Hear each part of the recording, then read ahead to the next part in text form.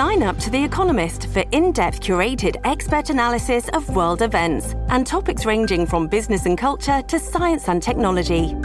You'll get the weekly digital edition, online-only articles, curated newsletters on politics, the markets, science, culture and China, and full access to The Economist Podcast Plus. The Economist is independent journalism for independent thinking. Go to economist.com and get your first month free. At Evernorth Health Services, we believe costs shouldn't get in the way of life-changing care, and we're doing everything in our power to make it possible. Behavioral health solutions that also keep your projections at their best? It's possible. Pharmacy benefits that benefit your bottom line? It's possible. Complex specialty care that cares about your ROI? It's possible. Because we're already doing it. All while saving businesses billions. That's Wonder made possible. Learn more at evernorth.com/wonder. This episode is brought to you by Shopify.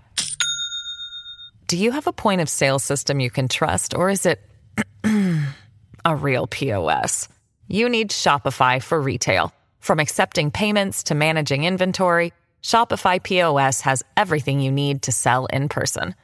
Go to shopify.com/system, all lowercase, to take your retail business to the next level today. That's shopify.com/system.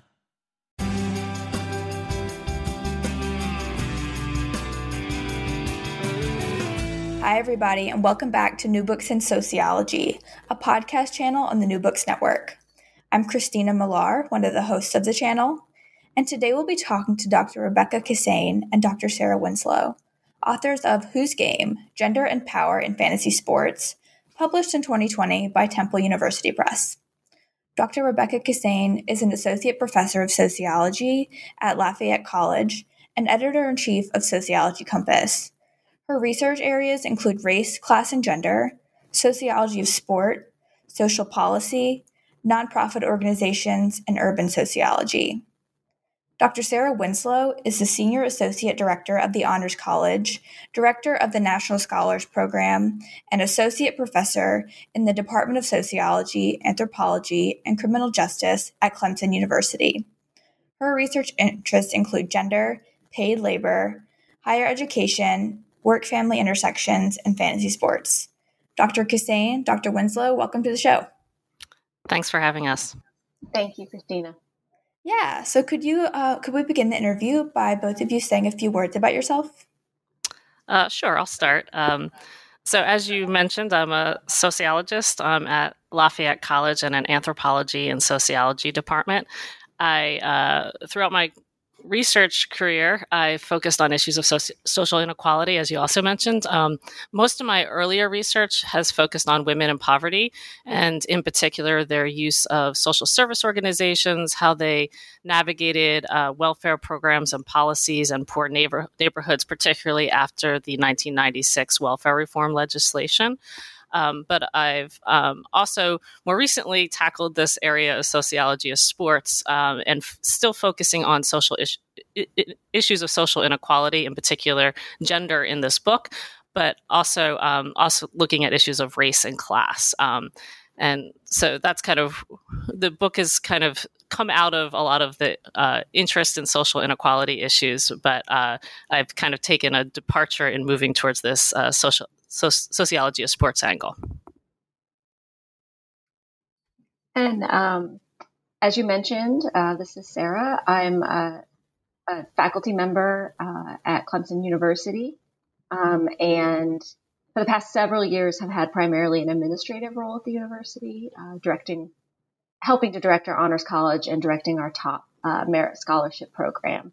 Most of my research has been broadly in sociology of gender, and specifically how gender operates in institutions and institutional contexts. So my work started out with a focus on gender in families. And I've done a significant amount of research since then on gender in higher education, particularly how faculty members use their time and how they allocate that time across the various domains of faculty careers and the work involved, teaching, research, service, with a particular attention to gender inequality in time allocation. and I'm still doing work in that area as a co-PI of Clemson's NSF Advanced Grant. And this project was an opportunity to tackle a different realm, a different institutional context by looking at how gender operates in sports. Nice. So how did you two come to write Who's Game, and what inspired you to write this book? So I'll start with that. So I have been playing fantasy sports now for quite some time, and I've always had a huge interest in sports as a regular fan. So I grew up in New Jersey and South Jersey and have always been a huge Philadelphia sports fan myself. I started playing fantasy sports maybe 15 years ago now at this point, or I guess more than that, maybe 20 years ago, when my brother was in a league and needed some additional players with him and his friends. And so I started playing fantasy sports, and I started out with just this one league in football, and I started to then expand that and started playing fantasy baseball, fantasy golf. I tried fantasy ice hockey for one season. And as I was playing, as a sociologist, I started really thinking, well, why am I finding this so enjoyable? First of all, as a sports fan. And then I also started to get interested in whether my experience as a woman player was generalizable to others. And so I started to think, well, maybe I'll do a little study on fantasy sports and see if I can find out a little bit more about the hobby, find out more how gender and race and ethnicity and class might relate to who plays and the experience of playing it. And so I decided to launch this study. And at the time, I was thinking I might want someone else to join the project. And Sarah and I actually went to graduate school together and have been friends for a very long time. And so when I was thinking of people who might be interested in tackling this strange new project on fantasy sports, I thought maybe Sarah might be interested. And so I turned to her to see if she would be interested in joining the project. And thankfully she was. Yeah, so I'll pick up there. I'm actually not a fantasy sports player, and I think that has been, it was a good thing for the project. Rebecca clearly brought so much background knowledge of fantasy sports as a player and as a fan. And that was really helpful, but there were times where, as we all know, good sociology is sort of asking the questions and thinking sort of outside yourself in other ways. And I could do that, I think, a lot more easily because this was outside of my day-to-day experience. And so I think in writing the book, even, we'd be drafting things and I would see phrases that I wasn't familiar with and would point out ways that we were probably going to need to clarify things and it could bring a sort of different set of eyes to it. And as Rebecca mentioned, in some ways this book is the product of a 20-year friendship. And, when your friends call and have crazy ideas, you say yes. And I was really interested in the gendered elements of fantasy sports and the extent to which, as a sports fan, we know there's a lot of gender inequality in quote unquote regular sports. And so I was interested in seeing whether that carried over into a context where some of the justifications for gendering physical sports are no longer there. And that sort of was the genesis, as Rebecca noted. We sort of thought, we'll write an article or two. And I think it was, a couple years maybe into the project where we looked at each other, maybe even sooner than that, maybe at our first conference, now that I think back to it. And we sort of looked at each other and we're like, this is a book, isn't it? And neither one of us had ever written books. So that also was a new challenge for both of us. Yeah, I love that story, and I really enjoyed the book. It's different, and I had never read about fantasy sports before, so I learned a lot. So for listeners who also may not be familiar with fantasy sports, what is fantasy sports, and sort of how does it work, and how popular is this hobby? So I'll jump in and take that one. And I think the important point to clarify here is that, in our book, we're focusing on traditional fantasy sports leagues. And And what that means is that, we're focused on everyday players, sort of everyday individuals who in fantasy sports lingo are called managers. And they build virtual sports teams that include real life athletes. And those athletes accumulate points based on their performance in actual sporting events. And as Rebecca mentioned in talking about her experience, these are typically professional men's football, baseball, ice hockey, basketball. And they accumulate these points over the course of the traditional or normal sports season.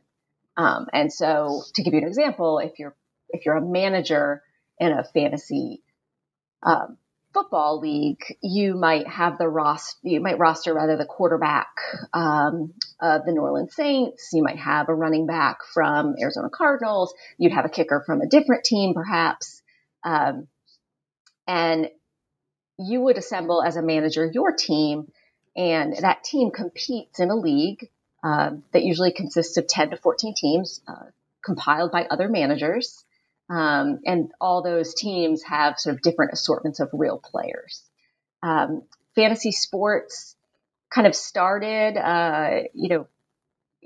decades ago, well before the rise of technology, but now with the rise of internet and various platforms, it really has become increasingly popular, so that the estimates are that close to 60 million people play in the United States and Canada alone. And that's about a 6-fold increase since just 2005.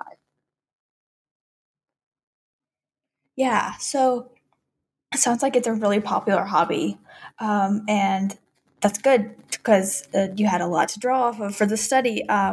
So tell us a little bit about the methods that you used to conduct this study and the experience of conducting this research. I'm especially interested in your experience, Rebecca, given that you play fantasy sports and you have for a long time.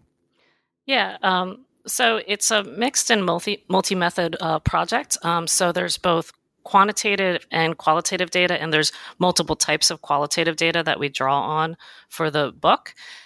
In all, I'd say that you could break down the data into 4 different sets of data. And so, as Sarah already mentioned, where our focus is on traditional fantasy sports league, and most of the data we collected are really focused on getting information from those everyday players and their perspective and their experiences and views on fantasy sports. And so the 2 probably biggest parts of the data that we draw on is the online survey that we did and the qualitative interviews. And so the online survey had both open-ended and closed-ended questions. So we're able to do some statistical analysis with the closed-ended questions, and then also do some qualitative open coding with the open-ended questions. And in all, 453 people completed the survey. The vast majority, close to 400, were individuals who self-identified as either currently playing fantasy sports or having had played at some point in the past. So there were some non-players in that sample, and we do draw on that a little bit in the book, but most of our focus is really on those 400 or so people who said that they currently or formerly had played fantasy sports. And then to get more in-depth information from players, I also conducted interviews with 47 fantasy sports players, 30 of whom were men and 17 were women. And then in addition to that, there's 2 other smaller sets of data that we incorporate in the book. The first is we did a content analysis of fantasy sports message boards and chat forums. So basically, for those who aren't familiar, there are all these online spaces where people who are playing fantasy sports can go and pose questions related to the specific, rosters they have about who should I play today in this matchup or something like that and get advice. But there's also these chat forums where people are kind of going on, and it might have started because of this fantasy sports involvement to ask a question like that, but then it evolves into people talking about a whole host of other stuff in sports or media or anything else. And so we looked at some off topics sections of those forums, and then also some of the kind of other forums like just daily chatting forums about fantasy sports, and analyze those data. And then the last set of data is Sarah and I did ethnographic research at a fantasy sports trade conference, and those data basically are qualitative data based on our observations at the conference. The conference was about a 3-day affair, and the conference really is one that's focused at the industry people. So it's a lot of people in sports media, as people who are trying to sell various products or market to fantasy sports players, and so it's also the industry itself and how they're kind of framing fantasy sports was a lot of what we were interested in finding out when we attended that conference. And so these are kind of the power players, if you will, of the fantasy sports industry. And so in looking at the data we collected, our data in terms of the respondents very much mirrors the data in terms of who plays fantasy sports. So Sarah mentioned that it's a hugely popular hobby with close to 60 million people playing. But what's also important to keep in mind is that fantasy sports players, those everyday players, typically are pretty privileged in terms of their socioeconomic backgrounds. And so they are typically white, they're typically upper and middle class in terms of their education levels and in terms of their incomes. They also tend to be kind of in that range of 25 to 45 or 50 years old. They tend to be married. And so fortunately, our sample of respondents mirrors that. And so we're able to, we think, really speak to kind of that typical average player who also happens to be relatively privileged in terms of their economic background. And so in terms of like the experience of conducting the research, as Sarah mentioned, we, in some ways, we have some outsider status here, right? So, Sarah was an outsider in the sense that she didn't play fantasy sports, and that actually was super in terms of her being able to take a critical lens to the project, able to kind of focus on kind of how we discuss findings and seeing things that I may not have seen, because I am, as you mentioned, someone who's played a long time and is really close to the data in a lot of ways. And that did give me some, that was beneficial in a lot of ways to be so close, because I could speak the language, right? So when somebody was talking in the interviews about certain aspects of the play, I understood what they were talking about. I was able to build rapport with them very easily. I was able to recruit well for the study, because I knew the outlets that people would be using to get information about fantasy sports, and so I could advertise the study. And so that was really helpful. I'm also white. I'm highly educated. I'm a professional in terms of the work I do, as is Sarah. And so we were also able to kind of have a certain rapport with the respondents and understand the data in a way, because we kind of shared a lot of the same kind of background as a lot of the people who are participating. But I think what's really key is that, Sarah and I are both women, and the majority of fantasy sports players are men. And so that actually created some opportunities and also perhaps some difficulties in the data collection process. So just as a couple examples, I found that on the chat forums that I was advertising the study, or some of the men I interviewed would often question my expertise. They'd ask questions like, oftentimes the first question they say, why are you doing the study? Why are you out to get fantasy sports? Stuff like that. And so they were questioning the motives I had for doing the research. And so I found that I oftentimes had to do some explaining that I'm a sports fan. I like fantasy sports. I'm not trying to attack fantasy sports players. And because of that, I think sometimes some of the people might have responded to the survey in ways that were kind of defensive. Like they thought that I was trying to have these gotcha questions in the survey, which I wasn't. And I also think that probably because, especially again for the men talking to me as a woman, there might have been some hesitancy to answer questions in certain, because they were worried about coming across as sexist or misogynistic or whatever. And so sometimes they would even kind of talk in ways to say, not to sound sexist, but, and then say something really sexist or something like that. And so that was kind of part of that experience that I had as a woman doing this research, is having this kind of questioning, which actually was kind of interesting because it told me something about, the women's experiences playing in general, because here I am as a researcher and authority doing this research on sociology of sports, and I was still getting pushback from a lot of people in terms of what my motives were and whether or not I should even be doing this research. And so the positive of that was that in the interviews, I feel like I could understand directly oftentimes what the women respondents were feeling and what they were experiencing. And I think that they felt very comfortable talking about those issues that they were experiencing while they were playing in their leagues.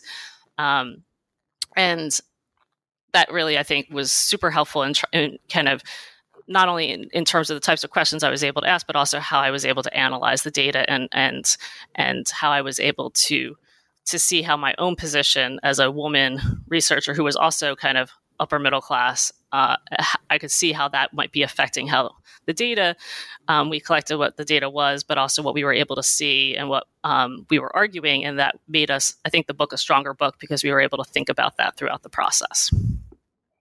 Yeah, for sure. So I want to go ahead and jump right into the content of the book because there's so much good stuff here. So you talked about how sports are a site for the production, reproduction, and maintenance of gender and masculinity. So what traits are valued in the world of fantasy sports, and how does this connect to gender and masculinity? So maybe I'll start with the general kind of background stuff, and then maybe Sarah can jump in and talk about the traits in fantasy sports and how they support kind of a gender project. One thing that I think most people understand is that regular sports is very much tied to masculinity, right? And so it is, regular sports, and by regular sports, I mean those sports that, you actually go out and participate on a field of play, not fantasy sports, are, definitely this site for producing what gender is, what it means to be a man, what it means to be a woman, for reproducing previously understood notions of gender, for maintaining gender and gender hierarchies. And so just as a little historical context, this idea of sports as being a key way of demonstrating manhood is pretty modern in the United States context.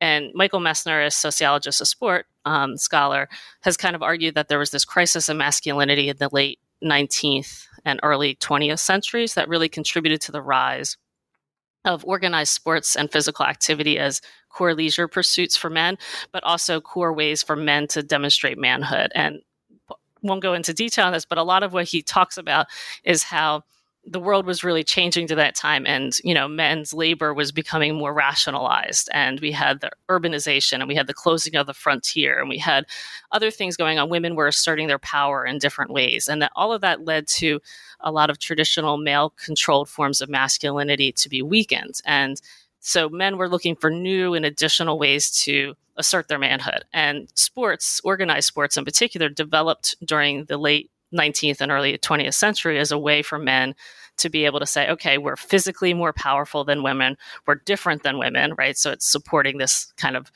binary understanding of men and women as different and also very much opposed to one another. And it's a way to say that not only are we physically dominant, but we're also kind of mentally tough and things like that. And so organized sports do that for men. We talk about how sports for boys and men are basically requisite gender training. So men and boys are learning through organized sports what it means to be a man. They're learning that they should be sacrificing their bodies and using them as weapons. They're learning to be aggressive. They're learning to be mentally and physically strong, to be competitive, to be dominant over others. And that they're learning all these things. And as they're doing these things, they're reinforcing those very same things, that masculinity is being aggressive, is being mentally and physically strong, is being competitive. And they're also learning a key thing, that gender is about being different, right? So masculinity only makes sense in relation to femininity, and that men can assert manhood by saying, this is what we're not. We're not like those women. We're not weak. We're not fragile. We're not uncompetitive. And so sports provide this key way of doing that. And what's really interesting is that sports not at this point, men don't need to play sports or embody these physical ideals to actually garner masculinity points. They can also get those kind of benefits of the athletic successes of pro athletes by just associating with them through things like, becoming a sports fan and rooting and cheering for that sports team. And so by sitting on the couch, if they know a lot about sports, they can still reap those benefits, right? And so that's kind of just some of the larger context of that. And certainly it's a contested terrain still, because women are parts of real sports. They are fans, they're athletes. And so as women are participating, they're also pushing back on some of these notions of gender. And so that's kind of some background. And Sarah now can probably talk more specifically about what traits are valued in the world of fantasy sports and how that relates to some of these gender issues. Yeah, so one of the things we do in the book is we sort of locate fantasy sports relative to what we know about, traditional or regular sports, as Becky notes, the sports that you play, or you're watching on TV, and also, sort of position it as this newer type of fandom. And the interesting thing is that, to me, there's this paradox, right? Like, so on the one hand, fantasy sports fandom, it kind of broadens your fandom because you are paying attention to athletes on a variety of teams, and that therefore games being played by a variety of teams. Because again, for the most part, people are drafting players across the league. But it's also a lot more individualized, right? So my fandom isn't just about whether my team wins, right? But whether a person I have chosen, an athlete I have chosen to be on my fantasy sports team, whether they do something good, they score points, they make a great tackle, and that then garners points for me. So there's this sense among players, we argue, that they're actually there's a heightened level of control in fantasy sports. And in many ways, this can make it an even more sort of powerful way of demonstrating masculinity. So we highlight a number of traits that are really sort of central to this. One is the sort of exercising this sense of control over their fan experience, that by picking up a particular player, making a good trade, that as a player and a fan, I'm in control of that experience in a way that I'm not when I'm just watching my favorite sports team play. I haven't played a role in that. And that means also then the sense of accomplishment seems more personal and direct to our players. And this was much more common thing we heard from the men, that they felt they got a sense of accomplishment from this activity. There's also a sort of premium on knowledge, sports knowledge. And as Rebecca notes, this is something, because we associate sports with men and boys more so than women and girls, it's something that men are disproportionately likely to have and to have had developed throughout their lives. So men really place an emphasis on their success as being tied to their sports knowledge. And they sort of explain away losses by, bad luck. And women are actually much more likely to admit that they don't have a whole lot of control over what happens. Yes, they've picked up particular athletes in their draft or off a trade, but at the end of the day, they can't control what happens in that real game any more than they could if they were just watching it and not as a fantasy sports participant. And so these become really important elements of sort of fantasy sports fandom in a way that we don't necessarily see in your average sports fandom. This episode is brought to you by Shopify. Do you have a point of sale system you can trust, or is it a real POS? You need Shopify for retail. From accepting payments to managing inventory, Shopify POS has everything you need to sell in person. Go to shopify.com/system, all lowercase, to take your retail business to the next level today. That's shopify.com/system. Yeah. And I want to go ahead and talk about a term that you use in the book that I really like. You call it jock masculinity, which kind of goes with the sports knowledge part and also the performing masculinity aspect of fantasy sports. So you argue that fantasy sports allows men to perform and accomplish this jock masculinity. So what is this term, and how do men use fantasy sports to accomplish this? Sure. So jock's masculinity, it's a tough word to say. Yeah. It's one of these things that that when we were analyzing the data, we saw a lot of evidence that there were these kind of dimensions, these constellation of dimensions that we were seeing that were coming together in terms of how men were talking about their fantasy sports experience, and that related to masculinity. And so we kind of talk about it in the book as Jock's masculinity as having 3 dimensions. And all of these dimensions are combined and support one and build upon one another. So they're not really separate. They kind of all come together to form this overarching kind of variant of masculinity or means of performing masculinity. And so the first dimension is very much similar to what Connell kind of talks about as hegemonic masculinity. And so this is a type of masculinity that really centers on one-upmanship, on competition, on athleticism, on aggression. And so the ways that this kind of is manifested in fantasy sports is that when men are talking about their fantasy sports experience and why they play fantasy sports, they're really often focusing on fantasy sports as a way to compete with one another and to beat them and to dominate over them. And so even though they're not, putting on a pair of cleats and getting on a field of play like they might have in the past when they were younger, or more able to in terms of time, they're still kind of using fantasy sports as a way to to exhibit aggression against one another, to dominate others, to demonstrate that they are kind of highly competitive individuals. So that's one kind of dimension. A second dimension we talk about is more of a kind of a cerebral masculinity. And so this is the aspect of fantasy sports that involves being strategic, being technologically savvy, being rational, being really adept at statistics. And it's a type of masculinity that is associated with socioeconomic power, with intellectual prowess, with nerdiness even.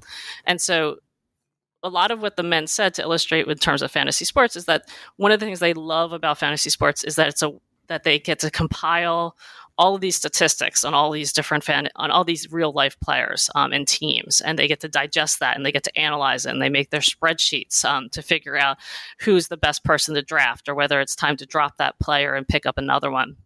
And they're also approaching the game in really strategic and depersonalized ways.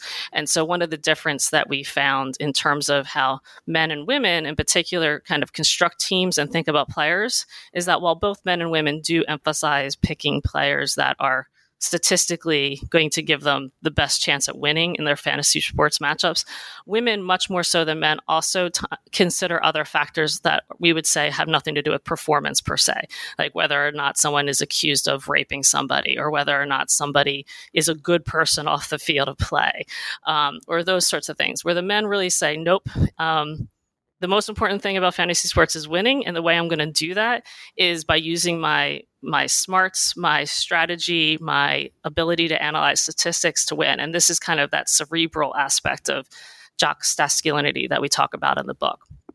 And then the last dimension is kind of more of a boyhood masculinity. And so a lot of what fantasy sports talk about is that they like playing, fantasy sports players talk about is that they like playing because it's a way to be able to role play a dream of theirs as a child, to be a general manager of a sports team or a coach, or to be highly involved. And so they're using fantasy sports as kind of a way to harken back to childhood. Oftentimes they banter with one another in ways that are almost very childish. And so they're using that as a way to kind of escape from adult responsibilities and adult interactions. In particular, men often talk about using fantasy sports as a way to escape from work or escape from family responsibilities. And so we talk about the constellation of these kind of 3 elements of masculinity, like a hegemonic masculinity, a cerebral masculinity, a boyhood masculinity, as all kind of coming together in various ways for the players, and actually giving them opportunities to kind of assert their manhood and to reinforce their manhood in a way that might not be accessible to them in other ways, as they, again, are men who are aging and who are oftentimes disconnected from other ways of asserting their masculinity like they had in the past by actually playing a sport, for instance. And so it becomes this really potent way for men to demonstrate their masculinity, and more potent than regular fandom, as Sarah kind of suggested, because they're achievements are more directly tied to the achievements of these real life professional athletes. And so this Jock's masculinity is really interesting because it's super potent and powerful for these men, but it's also pretty accessible, at least for these highly educated professional players who have the time and the resources to be able to delve into fantasy sports. Yeah, so would you consider this, or talk a little bit about how this is a form of hybrid masculinity or of fantasy sports as a way to gain vicarious masculinity? Do these concepts connect to this at all? Yeah, sure. Tristan Bridges and CJ Pascal have written a lot about hybrid masculinities. And, the thing about hybrid masculinities is what they do is they kind of blend hegemonic masculinity with some elements of marginalized or subordinated masculinities, and sometimes even components of femininity. And so this type of masculinity, and oftentimes expressions of hybrid masculinities, are very much limited to those who already are more powerful, right? Because they have, so white heterosexual men who have high economic power often are those that are able to take on these hybrid masculinities because they have the power that allows to embrace non-hegemonic ideals without suffering a lot of the negative ramifications of that.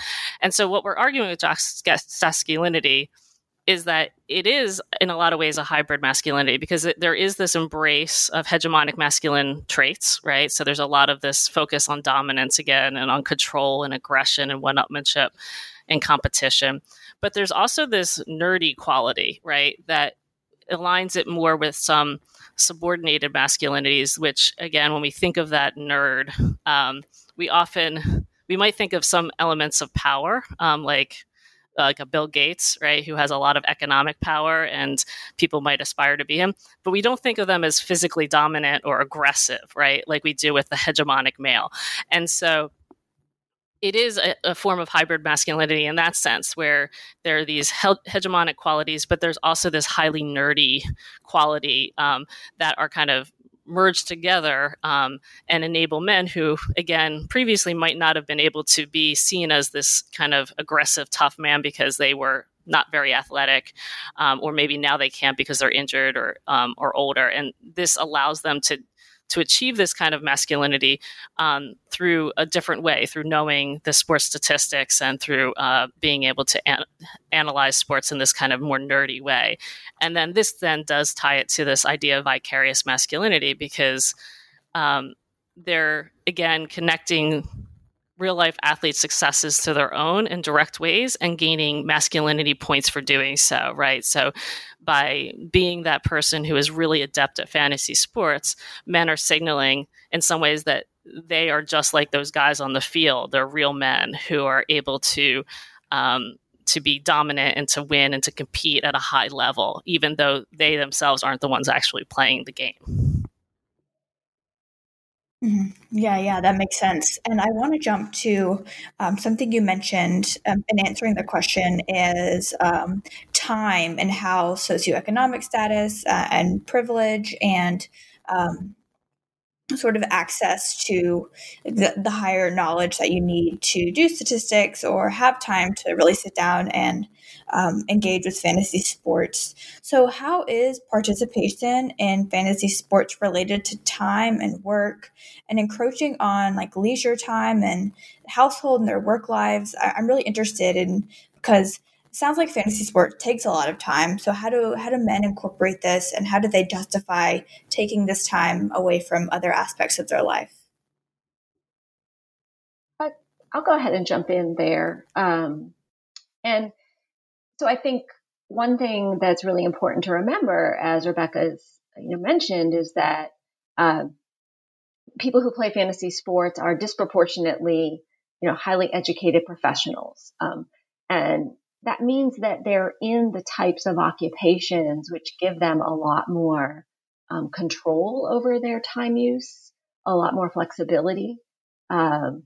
It's sort of, in some ways, this is particularly timely to be talking about it, right? They're the types of people who have jobs that allow them to work from home when we need to be out of our offices. But just in general, they have more freedom throughout the day. And so we heard a lot from our respondents about how their fantasy sports play is, we'll say, integrated into their work days even, right? That while the vast majority claimed at least that it wasn't distracting, that it wasn't taking time away from work, they often pointed out to us that they would do it during downtimes.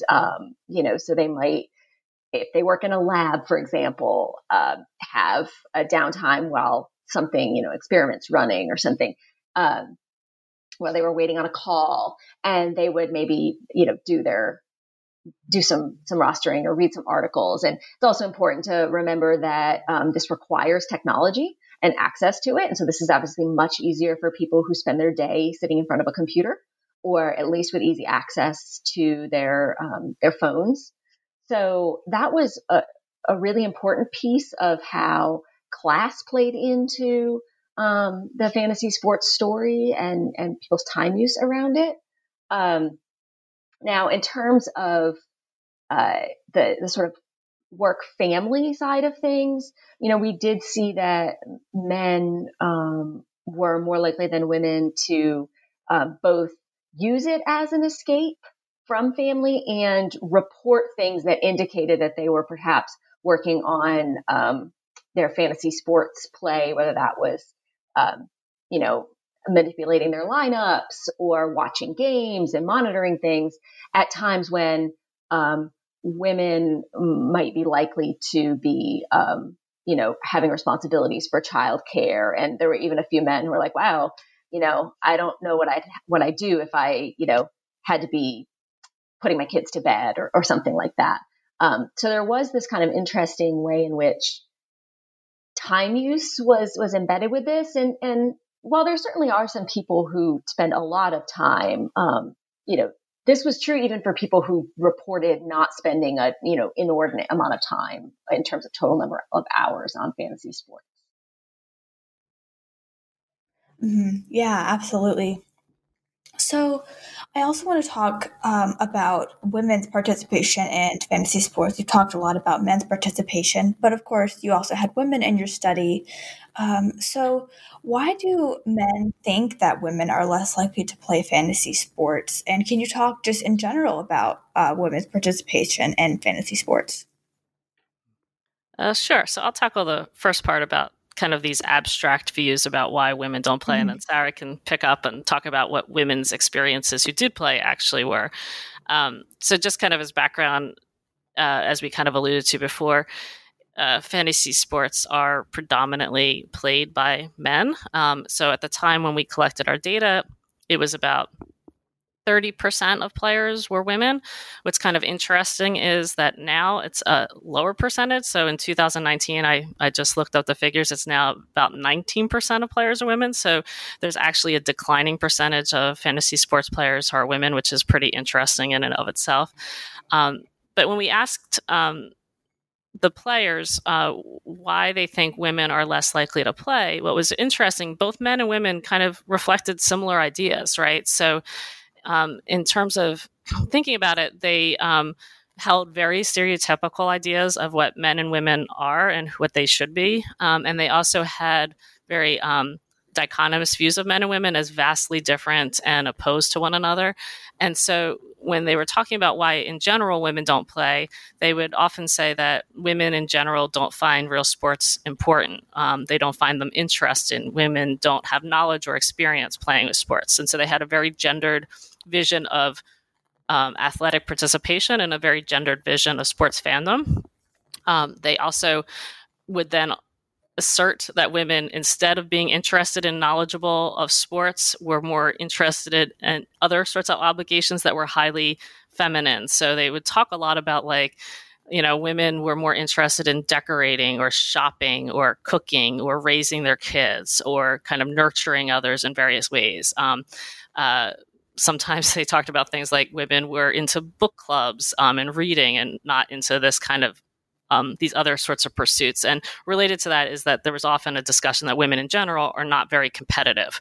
And so their interests would lie in things that were non-competitive pursuits like a book club rather than playing in a competitive game like fantasy sports. And they often would say, again, that women were not very statistically oriented, that women and men are different. Men are strategic and statistical and smart, and women weren't. And that's why they weren't interested in playing fantasy sports.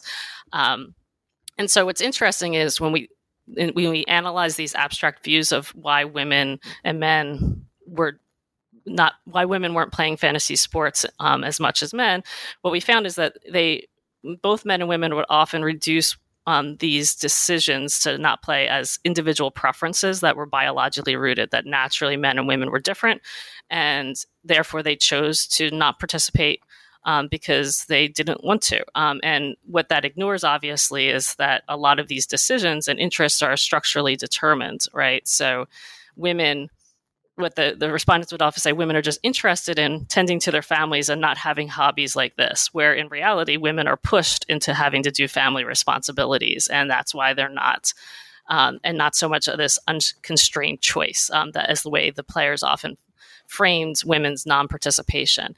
And then also women often can't play because they're not asked to join leagues as much, so when men have open slots in their fantasy sports leagues for one reason or another, they assume women aren't interested in playing, right? And therefore they don't ask them to play. So it's oftentimes hard for women to even who have an interest and a predisposition or whatever to be able to join a league. So in terms of these abstract views, in terms of why we found that the views of why women were less likely to play, we often see stuff that you would expect, that women aren't playing because they're not interested in sports, because they have other more feminine pursuits, because they're not competitive, they're not statistically oriented, and because they just really want to stay home and tend to their families, right? And so that's what we heard a lot about. And then, so these kind of abstract views in a lot of ways frame the way that women who do play actually experience the hobby. And so Sarah can talk more about that now. Yeah. And I think the important point to also underscore, as Rebecca notes, right, there's all these sort of stereotypical and abstract ideas of what women like or want or are good at. And then women who do play, right, confront not only those abstract views, but also this context that we've been talking about that emphasizes competition and dominance and winning, that isn't just about individual men's behaviors, but it's that that becomes the institutionalized frame for what a fantasy sports player does and looks like, right? So that the entire context is masculinized. And so women, sort of confront this. And one of the first things this means, much like what Rosabeth Moss Kanter, taught us decades ago about the experiences of tokens, is that women are highly visible, right? Sometimes men, directly remark at their sex, their gender, their minority status, right? Like, oh, you're such a girl, or just pointing out that they're women. They also face scrutiny.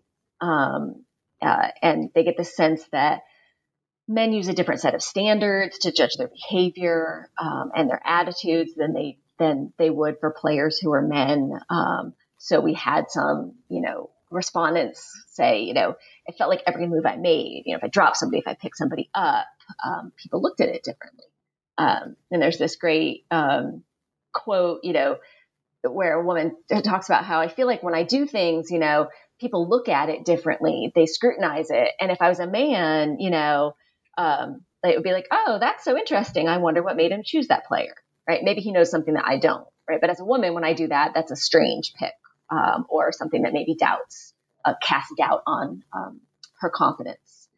And while we didn't see a lot of examples of really overt and hostile sexism in everyday play. And I think it's important to note that most players, we talk about how women experience their fantasy sports play. Most people are playing with known others.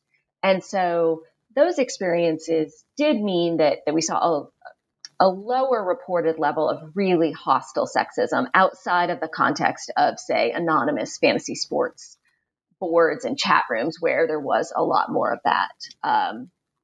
But some women did talk about, men, being kind of jerks. And, again, like I said, public forums definitely much more than others. Sometimes what happened in contexts in leagues where people were playing with family and friends and was that women felt like they actually experienced what might be akin to benevolent sexism, that is like protection from the worst of the smack talking, which was one of the interactional behaviors that men did to sort of do masculinity in this context, that women were often protected from that. And we argue that known others might feel the need to kind of shield women in ways that strangers don't. But in shielding women, again, they're also being positioned as women and not just as players, right? That does kind of highlight one's gender in this context. Women also reported kind of being looked down upon, being seen as easy wins, right? So guys sometimes joking like, hey, can I get in that league of yours that's predominantly women or all women? Because basically I'd like to win and I'm assuming it's going to be easier. Sometimes women were met with condescension or uninvited assistance, that they got the sense that the men they played with thought that they weren't as smart, that they needed more assistance, that they didn't know sports as well. Again, reflecting this larger frame that suggests that men are the ones who are knowledgeable in this context. And then there's a lot of sort of reflection on the sense that women might be more relationship driven than men. So sometimes this looked like women being accused of drafting people based on romantic desire. That is, drafting Tom Brady because, he's cute, as opposed to the fact that, he's an outstanding quarterback. The presumption that women would put their relationships over their competition, the sense of competition, so that in a given week, you're often a lot of leagues are structured that you're head to head with another team in a given week. And the assumption that if the woman was playing against her closest friend, she might not try as hard, right? That they wouldn't want to beat each other. And then sometimes this relational kind of element was the suggestion that women were playing fantasy sports like kind of as a dating service. They weren't really interested in playing fantasy sports or in the sports aspect of it. They were there to meet men. And then also sometimes lots of assessment when women won, right? This was often met with hesitation by men, either, really disappointed, men being really disappointed that they had lost to a woman, or, because of that, some explaining away of women's success. And one big way that women's success was explained away was on the presumption that, again, because fantasy sports are virtual and we're not engaging in these physical behaviors that people are watching us do as on a field of play, that when women won, it was because their husbands or their boyfriends were actually playing fantasy sports for them, making their roster decisions, making their, setting their lineups and things like that. It sounds like there's really interesting ties here to things like social capital and social networks, as well as exclusionary practices, whether that's overt or covert, and then also sexuality. Like that, it's an interesting comment you made about, women choose Tom Brady because he's cute. Like that's such an integral part of like women and their presumed interests. And are there any ties there to like homophobia? Yeah, I mean, I think there's clearly very sort of heterosexualized assumptions built in,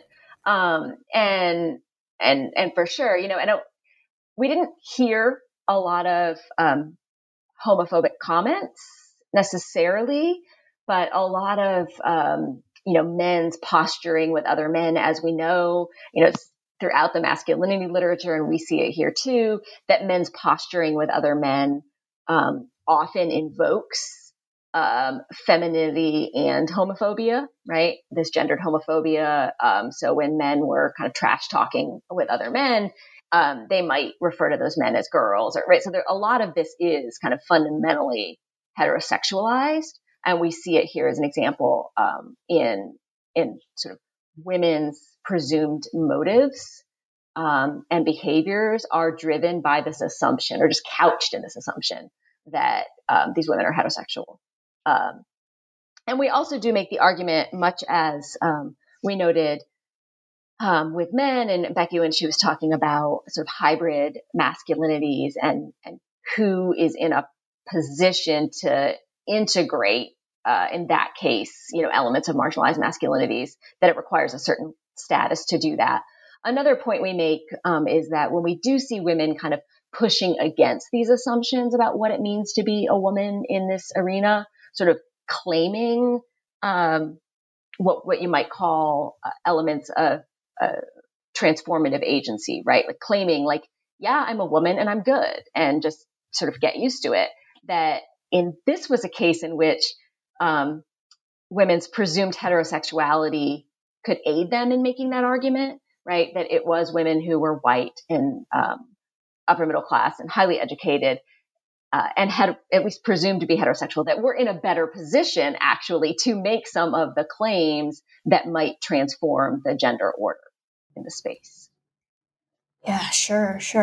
So before we wrap up, I want to hear from both of you because I think you'll have interesting perspectives that might be very different. What surprised you most about your research findings?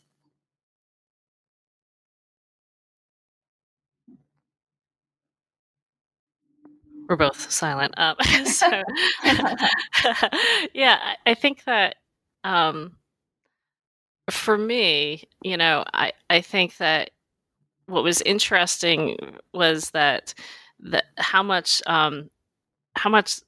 men and women, for that matter, were pretty silent on a lot of the issues that we saw really apparent in the when we were analyzing the data. Meaning that we talk about how gender is basically so pervasive in the space, and also some race and class dimensions as well. And there was not much discussion of that, so while it was kind of like for Sarah and I, really highlighted, very evident as we were looking through this when they're talking about various things, that they're really talking about gendered power in various ways, or talking about kind of class privilege, that players, and again, keep in mind that these are players who are very highly educated for the most part, are, have gone to college, have probably taken courses on stuff related to the stuff, some of whom were college professors themselves, and they were pretty much not, that these kind of things that seem so apparent to us were pretty much invisible. So it kind of speaks to me, how powerful kind of these dimensions of social inequality are in the space, but also how invisible they are to those that are immersed in it. So to me, I think I was expecting a little bit more, maybe especially from women, saying, hey, yeah, it's a real problem being women, it's a highly sexist space, blah, blah, blah. But what happened instead is sometimes women would say, yep, nope, there's, everything's great, I'm treated as equal. And then they would have a litany of examples of the ways that they're underestimated, or the ways that they're made to feel lesser, or the ways that they have like these kind of exclusionary practices that they're experiencing. And so there's this kind of this ability to, or, among men saying, I'm not sexist, but was this kind of very common phrase, where there is be this kind of espousing of sexist values or opinions, and then not really acknowledging in any real way that what that actually means. So to me, I think that was surprising. I think I was expecting a little bit more kind of awareness, maybe, of some of the dimensions that we talk about in the book. And mine is somewhat similar, but also a little bit different. And I'll say that I can't say I was surprised as somebody, who's made a career out of studying gender. But I do think that what's interesting, particularly about this, is there are so many possibilities in this realm for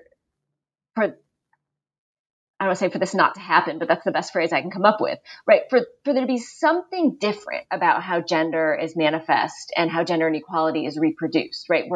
We're not in fantasy sports. Men and women are, or at least have the potential to be, playing against one another or with one another in a way that we don't see in, traditional sports where they're largely sex segregated. And there's the potential to be anonymous. I mean, there's just sort of all these possibilities. And yet the sort of same patterns of gender inequality and the marginalization of women in particular, while we do see a little bit of opening up about what masculinity could look like for men, we don't see quite as much of that for women, except at the margins. And I think that's a really powerful statement about how sort of institutionalized current gender regimes are in all aspects of life. Absolutely. And given that gender is so tied to sports in general, I imagine that these patterns are prevalent in other aspects of sports engagement, like selling sports memorabilia, or, following teams. So I'm interested in learning more about that. But so we have taken up a lot of your time today. But my final question for you both is, what are you working on now or next? So I recently kind of launched a new research project where I'm tying together some of my interest in leisure and sports with my interests on women and poverty. And so what I'm currently working on is how low-income women and their families kind of use and think about their leisure times and the constraints and opportunities they encounter in their everyday lives to even have free time, or and to their ability to use it in the ways that they might want to, and how this might connect to their overall well-being and to their ability to build social capital. So I'm also kind of interested in how and whether they use local neighborhood organizations to help connect them to resources they might need, like tangible resources, but also connect them to other individuals who then can be a source of enjoyment in their free time and things like that. So that's kind of what I'm looking at right now.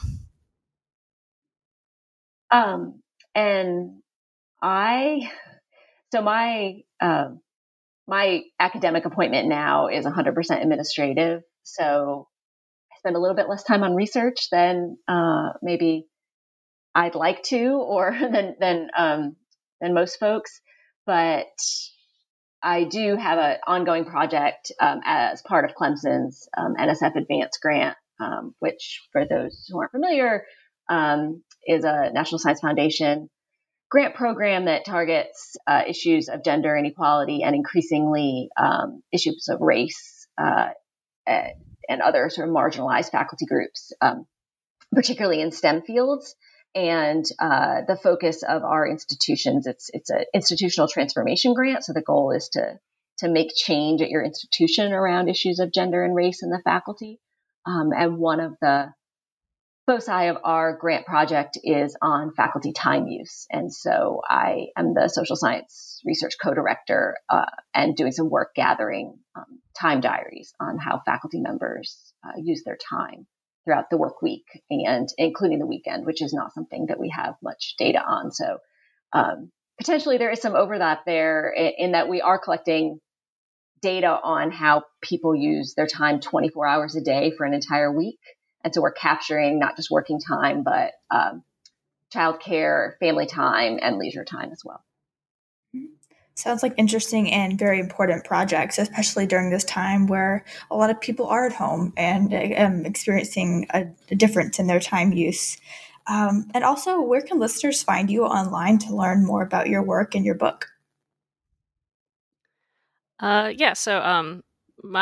So obviously a lot of the information for the book can be found on Temple University's website. So that's a good place to go to get information on actually purchasing the book. More information about me can be found on my website, which you can be located from Lafayette College's Anthropology and Sociology page. And so my website can provide additional information about my research and also some of the other publications that have come out of this research project. Great.